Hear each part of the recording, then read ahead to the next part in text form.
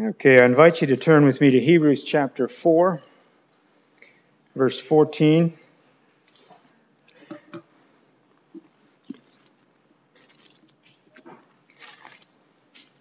We'll be reading our text here in a few minutes.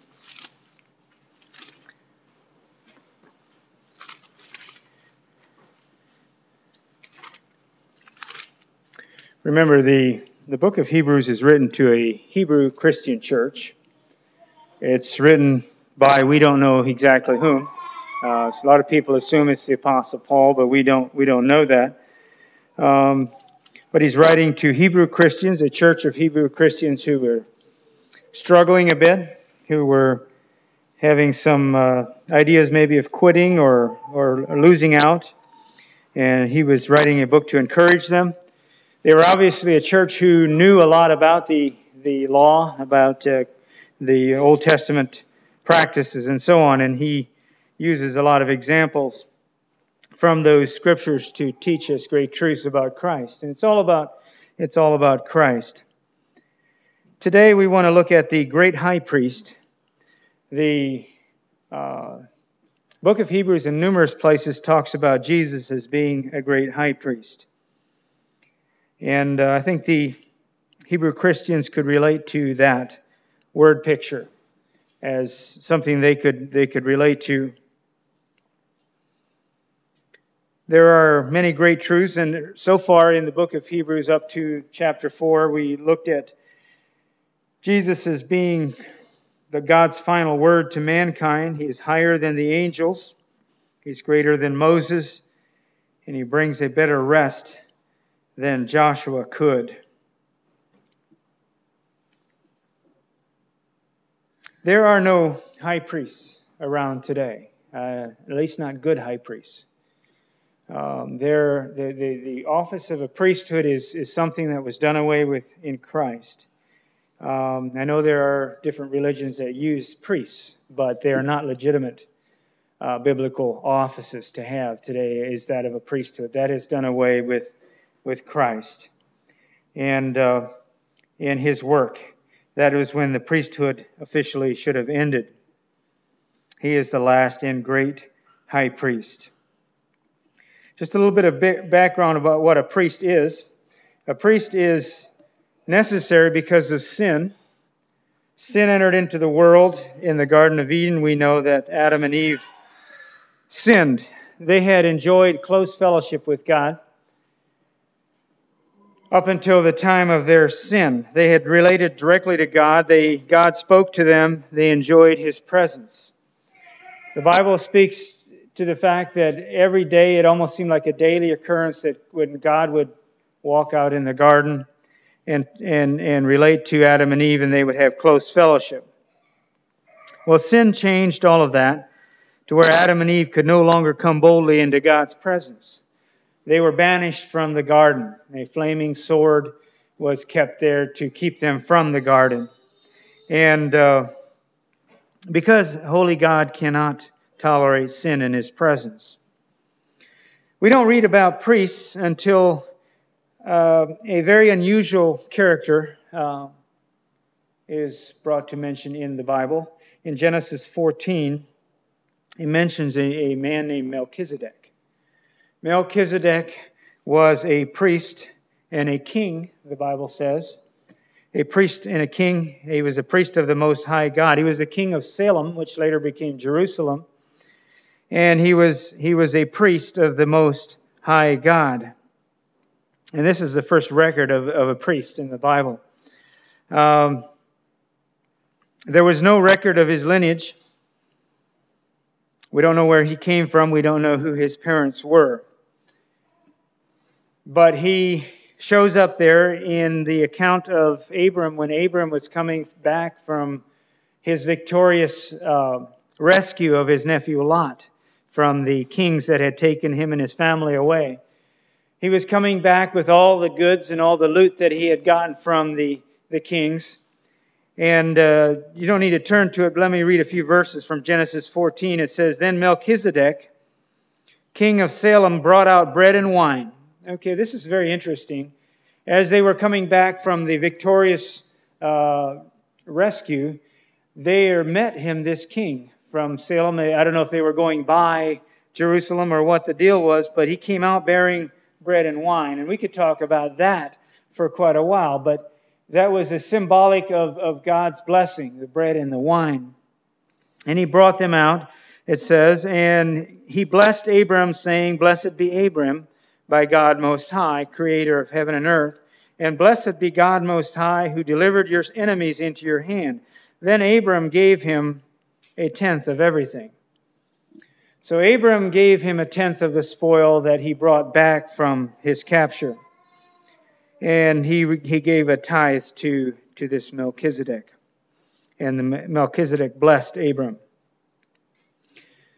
Something you may not realize or may have thought about, you know it, but you may not have thought about it recently, is that when you tithe, you are acknowledging something. You're acknowledging that everything that you have belongs to someone else.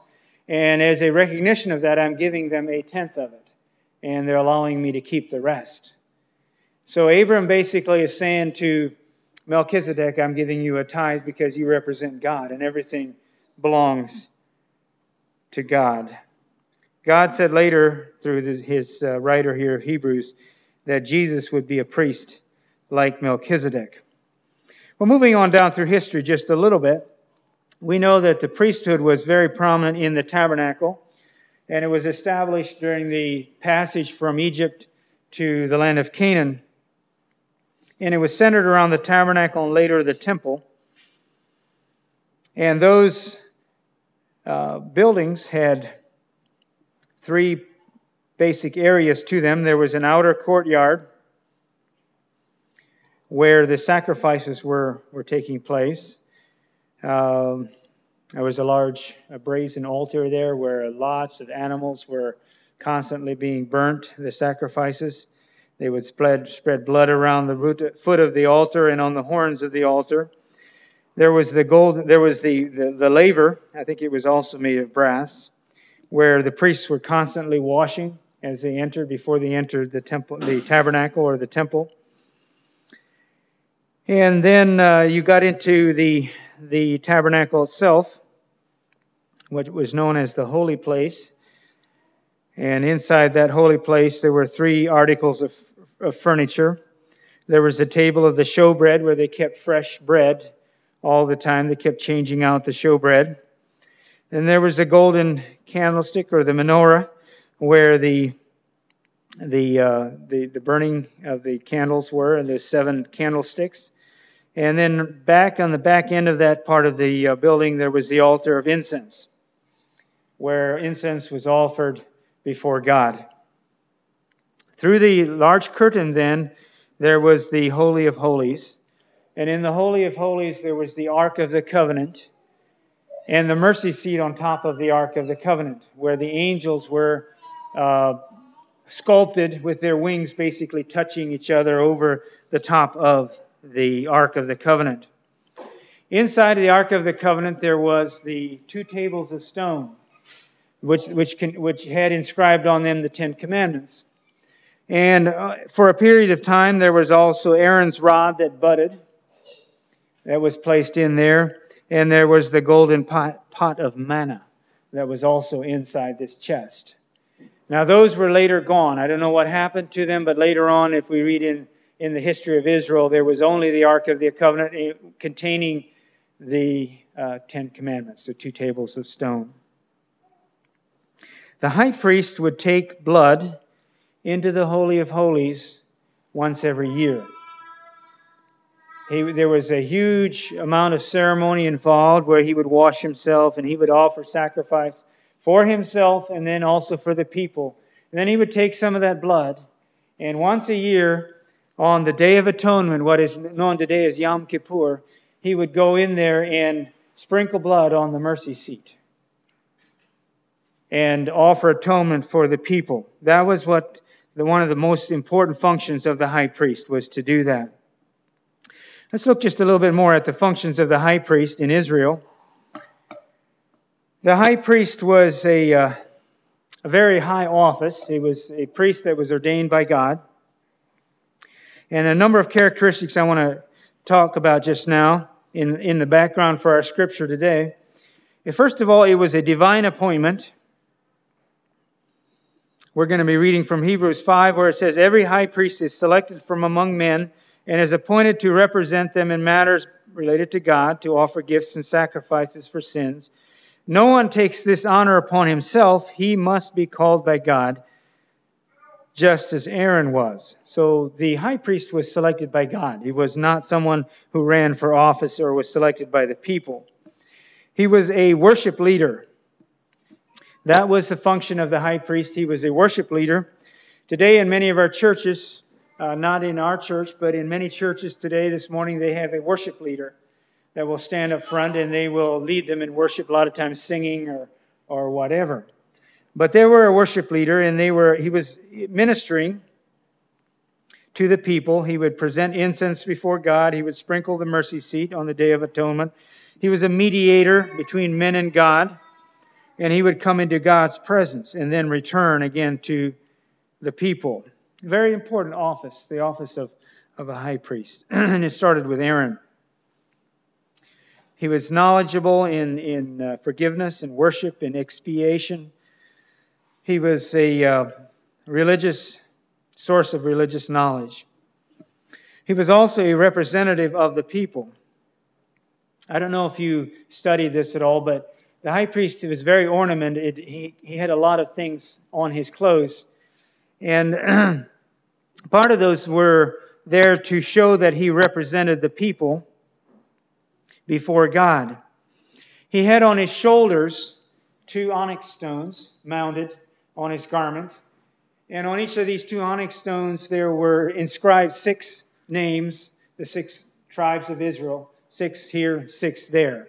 They went with him. And on his breastplate there were 12 gems, 12 stones, each with the name of one of the tribes of Israel. As he would go into the presence of God, he was representing the people. In other words, when he showed himself to God, when he went into the Holy of Holies, he was representing all the people out there, good and bad and otherwise. He was representing the people. The people were considered to be in him as he went in there. And he was there to represent them. Exodus 28 verse 12 says, "Aaron is to bear the names on his shoulders as a memorial before the Lord." So he represented the people as he went into God's presence. He offered sacrifice. We know that there was a lot of blood shed as they offered sacrifices and then took the blood, in this case, once a year into the mercy seat. He was also an intercessor. He provided a ministry of intercession for the people. You all may have heard the story about the bells and the rope that was supposedly attached to the high priest as he went into the Holy of Holies, so that if he was not right and God smote him dead, they could pull him out because the bells stopped ringing. Well, that's a fable. It's not actually a fact. That did not happen. This came on as a story much later on. It sounds interesting, but that was not actually the case. Okay, another bit of background in our lesson today, and that is the incarnation of Christ. I want to mention just a little bit that God became man for us. And he needed to become our high priest. He needed to take on human form. And I want to read that scripture there in Philippians 2. He says, "Who, speaking of Jesus, being in very nature God, did not consider equality with God something to be grasped, but made himself nothing, taking the very nature of a servant, being made in human likeness, and being found in appearance as a man, he humbled himself and became obedient to death, even death on a cross." This sets us up for our text today.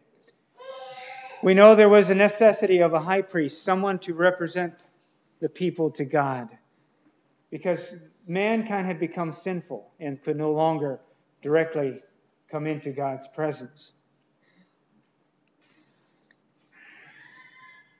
Jesus became flesh. He took on him the form of humanity. If you have your Bibles open to Hebrews 4, I want to read from verses 14 to 5, verse 10.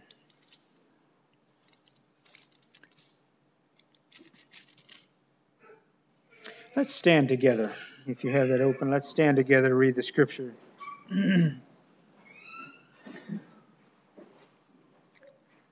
I'll read from the Authorized Version this morning. Hebrews 4, verse 14 through 5, verse 10. Seeing then that we have a great high priest that is passed into the heavens, Jesus, the Son of God, let us hold fast our profession, for we have not an high priest which cannot be touched with the feeling of our infirmities, but was in all points tempted like as we are, yet without sin. Let us therefore come boldly into the throne of grace, that we may obtain mercy and find grace to help in time of need. For every high priest taken from among men is ordained for men in things pertaining to God, that he may offer both gifts and sacrifices for sins. Who can have compassion on the ignorant and on them that are out of the way, for he himself also is compassed with infirmity. And by reason hereof he ought, as for the people, so also for himself to offer for sins. And no man taketh this honor upon himself, but he that is called of God, as was Aaron. So also Christ glorified not himself to be made an high priest, but he that said unto him, Thou art my son, today have I begotten thee. He saith also in another place, Thou art a priest forever, after the order of Melchizedek, who in the days of his flesh, when he had offered us up prayers and supplications with strong crying and tears unto him that was able to save him from death, and was heard in that he feared, though he were a son, yet he learned he obedience by the things which he suffered. And being made perfect, he became the author of eternal salvation unto all them that obey him, called of God and high priest, after the order of Melchizedek. You may be seated.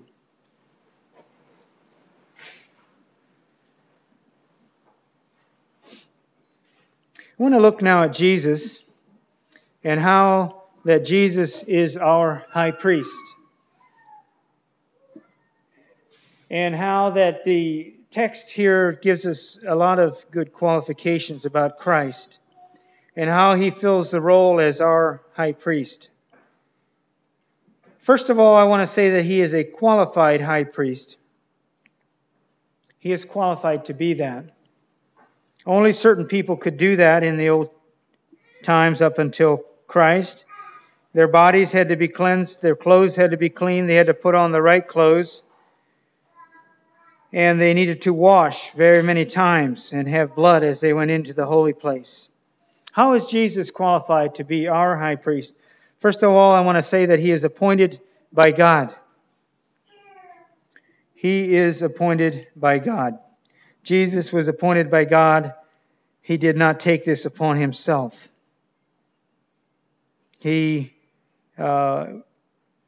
God said to him, You are my son. Today I have become your father. And he says in another place, You are a priest forever in the order of Melchizedek. He was designated by God as our high priest. We know that he agreed to do that. Secondly, he was sinless, is sinless. Unlike the high priest of the Old Testament times who needed to offer for himself an offering, Jesus did not need to do that. By the power of his own righteousness, he was able to go in without need of cleansing. I want to read a scripture from Hebrews 7. It says, Such a high priest meets our need, one who is holy, blameless, pure, set apart from sinners, exalted above the heavens. Unlike the other high priests, he does not need to offer sacrifices day after day, first for his own sins and then for the sins of the people. He sacrificed for their sins once for all when he offered himself. I think it's very important that we understand that Christ on earth was sinless. He did not commit sin. He was tempted, the Bible says, in all points like we are, but without sin. And there would be some who say that, Jesus really couldn't know what we know because he never sinned. He never yielded. In response to that, C.S. Lewis says, A silly idea is current that good people do not know what temptation means. This is an obvious lie. Only those who try to resist temptation know how strong it is. A man who gives in to temptation after 5 minutes simply does not know what it would have been like an hour later. That is why bad people, in one sense, know very little about badness. They have lived a sheltered life by always giving in. Christ, because he was the only man who never yielded to temptation, is also the only man who knows to the full extent or full what temptation means, the only complete realist. He never yielded. He resisted, he resisted, he resisted, he resisted. He never yielded to sin. He was sinless. And as such, he qualified for our high priest. Thirdly, it was his access to God which qualified him. He is in heaven, the Bible says, as God's Son. In the Old Testament, the high priest only went in once a year for a short period. Hebrews 10 says, day after day, every priest stands and performs his religious duties. Again and again, he offers the same sacrifices, which can never take away sins. But when this priest had offered for all time one sacrifice for sins, he sat down at the right hand of God. John, in his first epistle, says, my dear children, I write this to you so that you will not sin, but if anyone does sin, we have one who speaks to the Father in our defense, Jesus Christ, the righteous one. He is atoning sacrifice for our sins, and not only for ours, but also for the sins of the whole world. He is at the Father's right hand, the Bible says, interceding for us. He's right there. He has God's ear. Number 4, he is qualified because he is timeless. Hebrews 7 says there have been many of those priests since death prevented them from continuing in office. But because Jesus lives forever, he has a permanent priesthood. Therefore, he is able to save completely those who come to God through him, because he always lives to intercede for them. There was no changeover in priesthood. There was a good continuity. He is completely aware of what's been going on forever and knows what's happening in our lives, and he continues timelessly representing us. Completely obedient was the other qualification.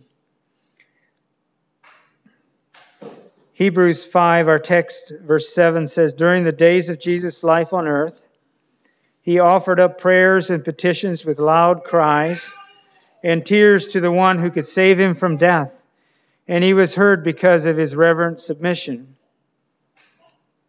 Although he was a son, he learned obedience from what he suffered, and once made perfect or complete, he became the source of eternal salvation for all who obey him, and was designated by God to be high priest in the order of Melchizedek.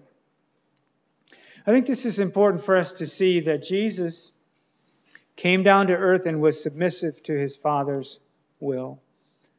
You say, why would Jesus need to learn obedience? Well, Jesus never had to obey before. He never had to submit his will before. He learned obedience when he was on earth. He learned obedience because of his humanity, because he took on himself human form. He submitted himself to his Father. And that experience made him complete. I think that would probably be a better word to use than perfect. It means the same thing in this context. Complete in submission, complete in understanding, complete in experience, complete in his ability to relate to human limitations. His willingness to come to earth and be incarnated as a human being was in submission to his Father's will. So the points that the writer to the Hebrew makes here is that we have a qualified high priest. He qualifies in every regard to be our high priest. Secondly, I'd like to say that he's a sympathetic high priest. If you have your Bibles open to our text, I'd like to invite you to look at verses 14 and 15. It says, therefore, since we have a great high priest who has gone through the heavens, Jesus, the Son of God, let us hold firmly to the faith we profess, for we do not have a high priest who is unable to sympathize with our weaknesses, but we have one who has been tempted in every way, just as we are, yet was without sin. This, I think, is the heart of our message this morning, is that he is a sympathetic high priest. Jesus is our sympathetic high priest. Earlier in Hebrews chapter 2, it says, since the children of flesh and blood, he too shared in their humanity, so that by his death he might destroy him who holds the power of death, that is the devil. For this reason he had to be made like his brothers in every way, in order that he might become a merciful and faithful high priest in service to God, and that he might make atonement for the sins of the people, because he himself suffered when he was tempted. He is able to help those who are being tempted. You know, if Jesus had never come to earth, there would be those of us who would question whether he really knows what we're going through.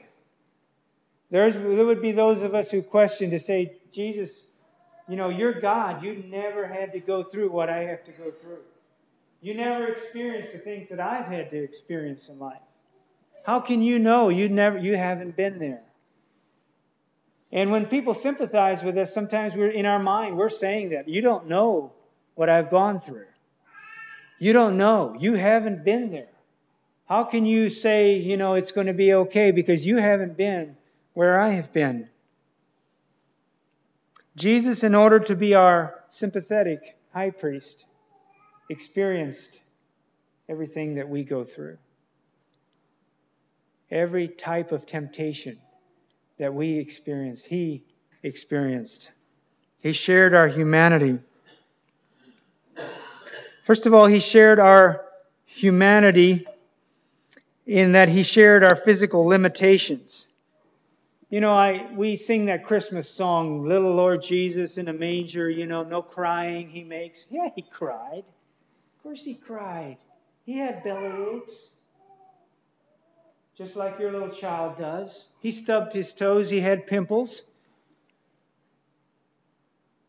He was a young person that went through emotional upheaval like only young people can go through. He experienced all these things like we do. He knows where we're coming from. He had accidents like we have. I'd like you to go with me in your mind's eye to a third grade classroom in a school for just a minute. And there's a young man in there about 9 years old.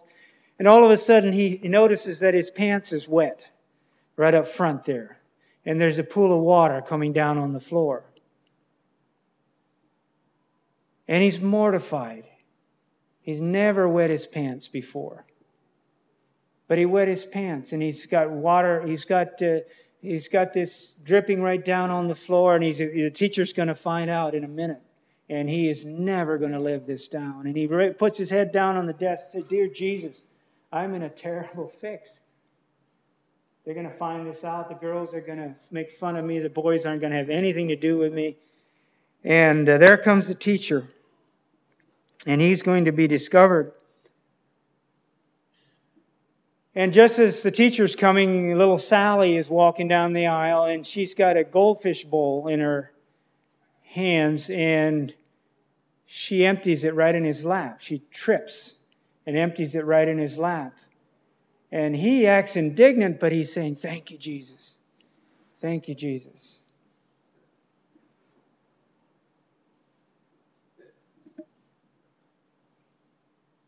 And everybody's scurrying around, cleaning up the mess, and the teacher's being all nice and giving him gym pants and stuff so that he can get dried up, and everybody's all happy, really taking care of him. And he goes throughout the day and he's thinking about this thing. And he sees little Sally at the end of the day when they're waiting for the bus, and he goes up to her and he says, "Sally, you did that on purpose." She said, "Yeah, I wet my pants one time too."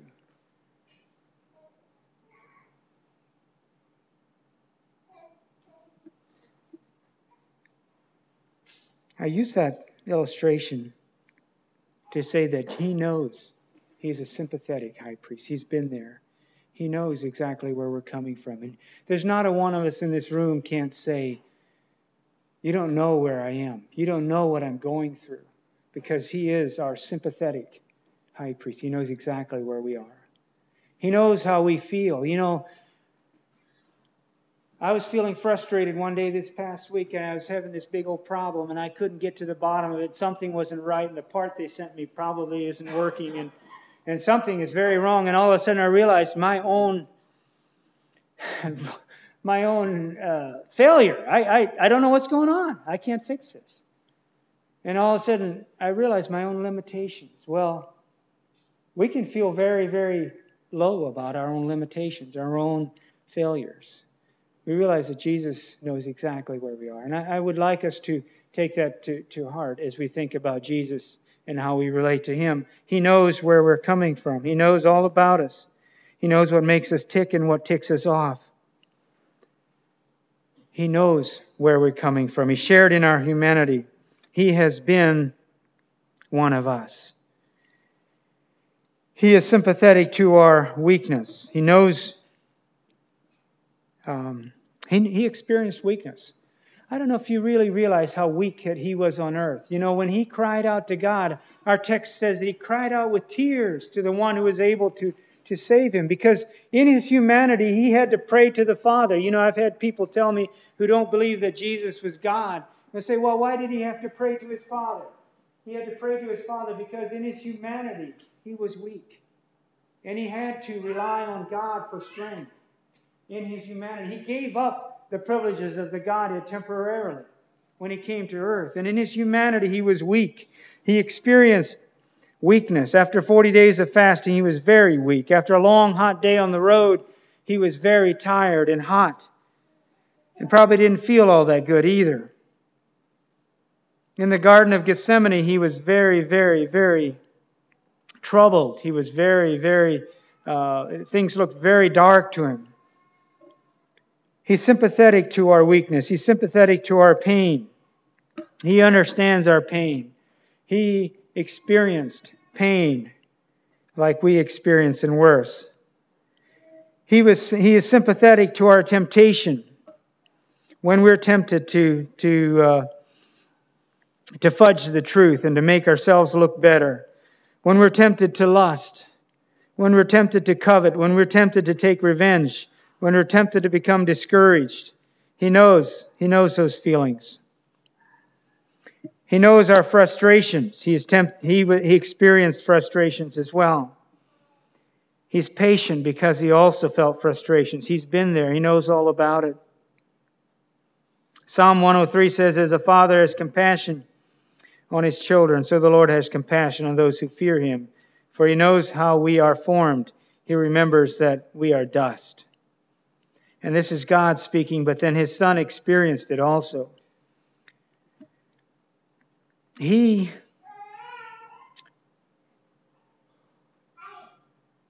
is on our frequency. I'd like to use an illustration that you may have heard before, I don't know, but He is on our frequency. Some of you are musically inclined or know something about music and sound, but there's a thing called frequency, that sound vibrations are on a certain frequency, a certain interval, certain amount of times per minute or whatever. And I saw this demonstrated one time with a glass. You could take that, and I could do an experiment here today if I had the time and wanted to. You could take 2 glasses of water, fill them both the same amount, and take your finger and wet it and make the glass squeal over here. And the glass that's beside it, who's not being touched by you, will begin to resonate at that same frequency. And they actually proved that by taking a business card and putting it on top of the glass. And you take and do the squealing bit, and over there the business card starts vibrating and eventually falls off. If you take the glass and actually put different levels of water in it, it won't do it. Because the frequency that it's tuned to is different. It won't respond. And I use that illustration to show that He is on our frequency. He knows the things that affect us. He's a sympathetic high priest. He is also an approachable high priest. Finally, he is an approachable high priest. The center of our text, if you will, the focus. Therefore, since we have a great high priest who has gone through the heavens, Jesus, the Son of God, let us hold firmly to the faith we profess. For we do not have a high priest who is unable to sympathize with our weaknesses, but we have one who has been tempted in every way, just as we are, yet without sin. Let us therefore approach the throne of grace with confidence, so that we may receive mercy and find grace to help us in our time of need. This comes down to the practical part of the message today, and that is that we can approach our high priest because he is approachable. I'd like to say first that we all have big needs. We all need help. We have these big needs. I need help every day. I'll say that as a personal testimony. I need God's help every day. We're weak. We're confused. We have all kinds of limitations that we become more and more aware of as we get older, I think, our limitations. We have huge needs. Brother Amos mentioned that he's going to get a checkup this week, and that is a need for him. We all have needs. We all have huge needs that we can make God aware of.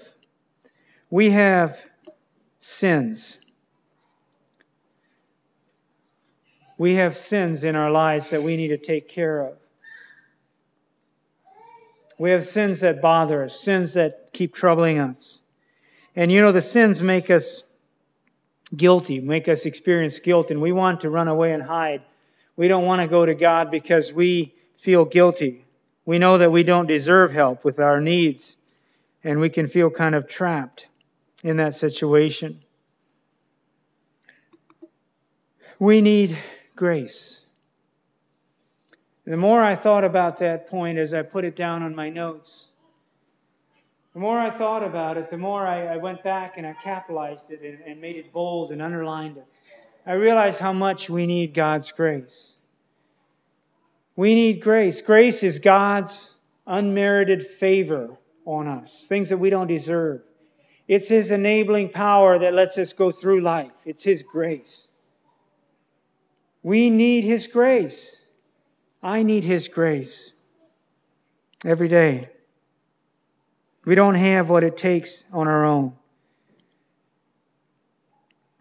And because He is an approachable high priest, we can come to Him and ask for grace. With our family, with a problem child, with loneliness, with health, with my job, with my finances, I can come to Him and I can say, I need grace. I have choices, and what are my choices? I can deny my need and pretend I am a Superman and don't need help. I can say I don't need help, or I can try to drown it out with all kinds of diversions. And I see that so much in our culture. Our culture is full of diversion. Things that we can do to take our mind away from our situation. We can divert our mind from what's really going on. And that's a huge industry in our culture, is diversion. I can give away to despair. But the command here in Scripture, the invitation, if you will, is let us approach the throne of grace with confidence. The throne of grace, that's where grace can be gained, so that we may receive mercy and find grace to help us in our time of need. The veil in the temple was rent from top to bottom. At the crucifixion, when Christ gave His life, the veil, the Bible says in Matthew, the huge, heavy 5 layers of cloth that were there, huge, heavy knit cloth, was just ripped from top to bottom. And the Holy of Holies was exposed and now became available. He said, it's finished, Jesus did. and then He gave up His Spirit. I want to read a scripture from Hebrews 10. It says, "Therefore, brothers, since we have confidence to enter the most holy place by the blood of Jesus, by a new and living way opened for us through the curtain, that is, His body, and since we have a great priest over the house of God, let us draw near to God with a sincere heart, in full assurance of faith, having our hearts sprinkled to cleanse us from a guilty conscience, and our bodies washed with pure water." The throne of grace. That's where we want to go.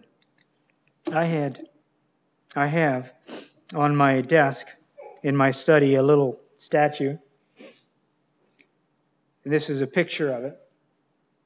I saw it in the Christian Book Distributors catalog, and I really was impressed with it, and my wife gave it to me as a gift. But the reason I like it so much is because it symbolizes for me how I feel at times when a message is due.